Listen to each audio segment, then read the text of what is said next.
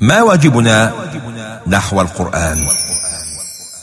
فللقرآن فلنبذل ونسعى، فغيث الفضل هتان غزير، نعيم في الحياة ومكرمات، وفي الأخرى إلى الخلد المصير، وفي الأخرى إلى الخلد المصير.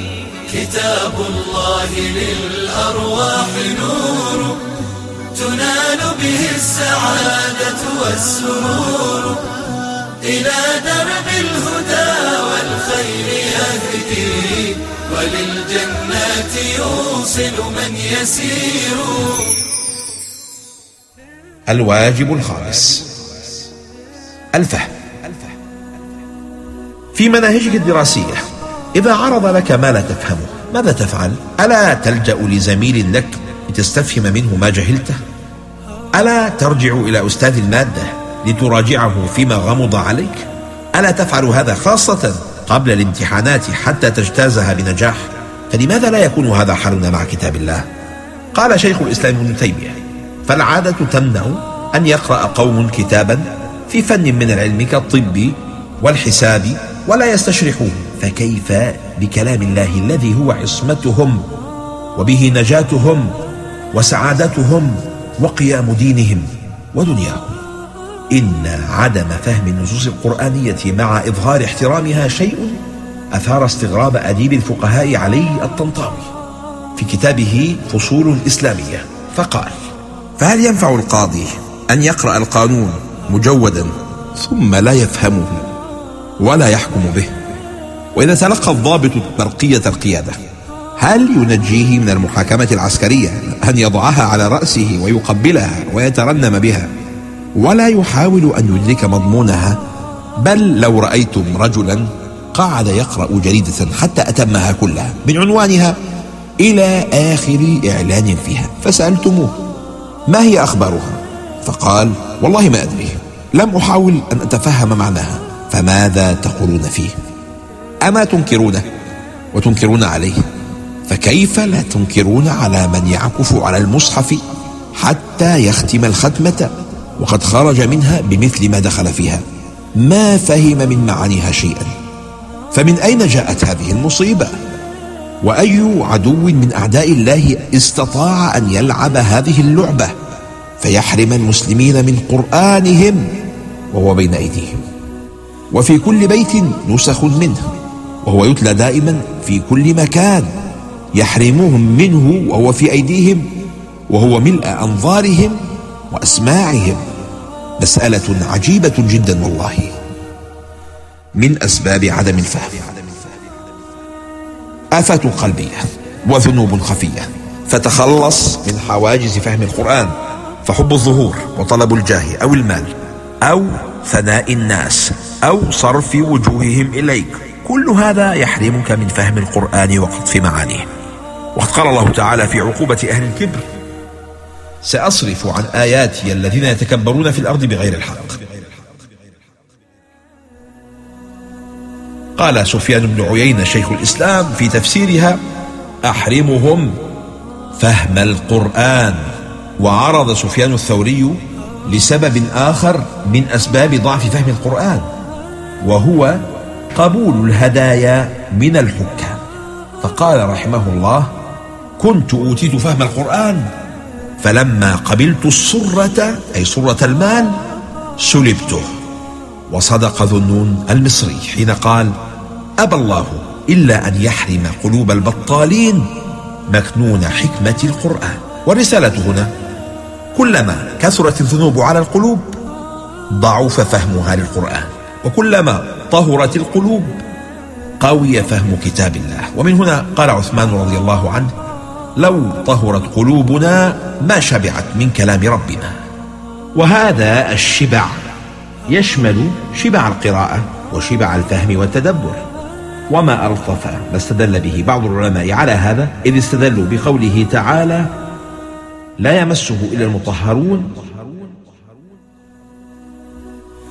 فقال أبو حامد الغزالي: وكما أن ظاهر الجلد والورق محروسين عن بشرة اللامس إلا إذا كان متطهرا، فباطن معناه أيضا محجوب عن باطن القلب إلا إذا كان متطهرا عن كل رجس مستنيرا بنور التعظيم والتوقير.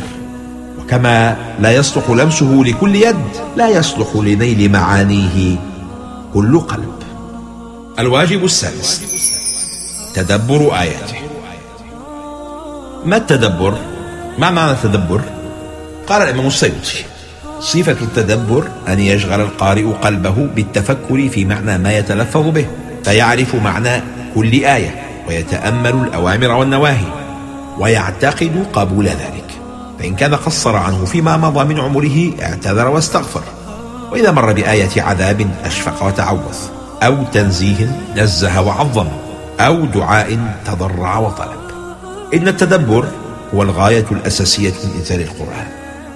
كتاب أنزلناه إليك مبارك. لماذا؟ ليدبروا آياته وليتذكر أولو الألباب. ولأننا لا نتدبر القرآن فقد كثرت في رمضان الختمات دون أن تتحسن فينا الأخلاق والمعاملات، ولذا جاء في القرآن التوبيخ العظيم لمن ترك تدبر القرآن، فقال عز وجل: أفلا يتدبرون القرآن أم على قلوب أقفالها.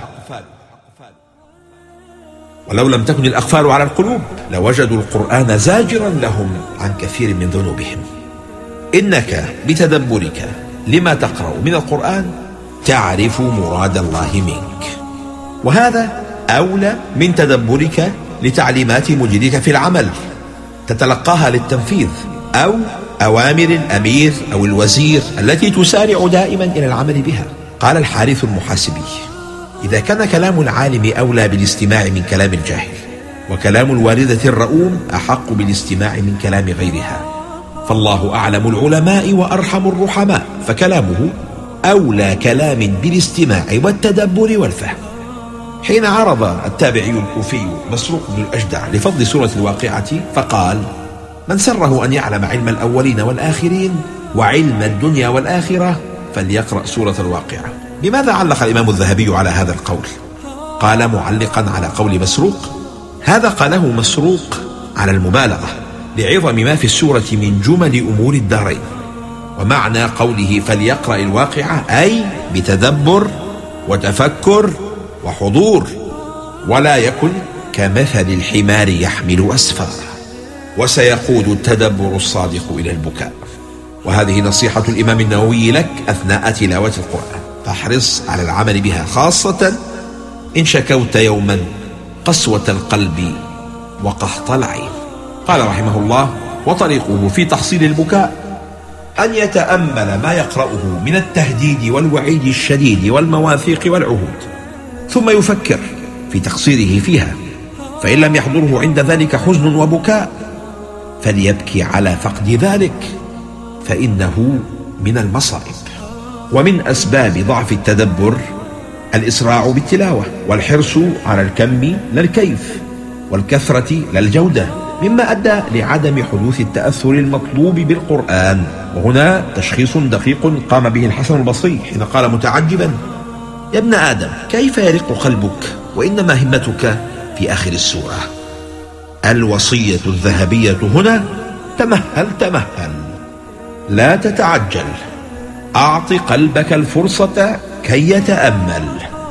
وما أحوجك إلى العمل بكلام سفيان بن عيينة: إنما آيات القرآن خزائن، فإذا دخلت خزانة فاجتهد ألا تخرج منها حتى تعرف ما فيها. من هنا نهى الصحابي الجليل الغلام المعلم عبد الله بن مسعود عن التعجل في قراءة القرآن: لا تنثروه نثر الدقل ولا تهذوه هذ الشعر، قفوا عند عجائبه. قال النووي: واتفقوا على كراهة الإفراط في الإسراع، ويسمى الهذ. قالوا: وقراءة جزء بترتيل أفضل من قراءة جزئين في قدر ذلك الزمان بلا ترتيل. ولذا كان كثير من السلف الصالح يخصص ختمة تدبر غير ختمة التلاوة. فهذا ابن عطاء الزاهد العابد المتأله كما جاء عنه في سير أعلام النبلاء، كان له في كل يوم ختمة، وبقي في ختمة مفردة 10 سنة يتفهم ويتدبر.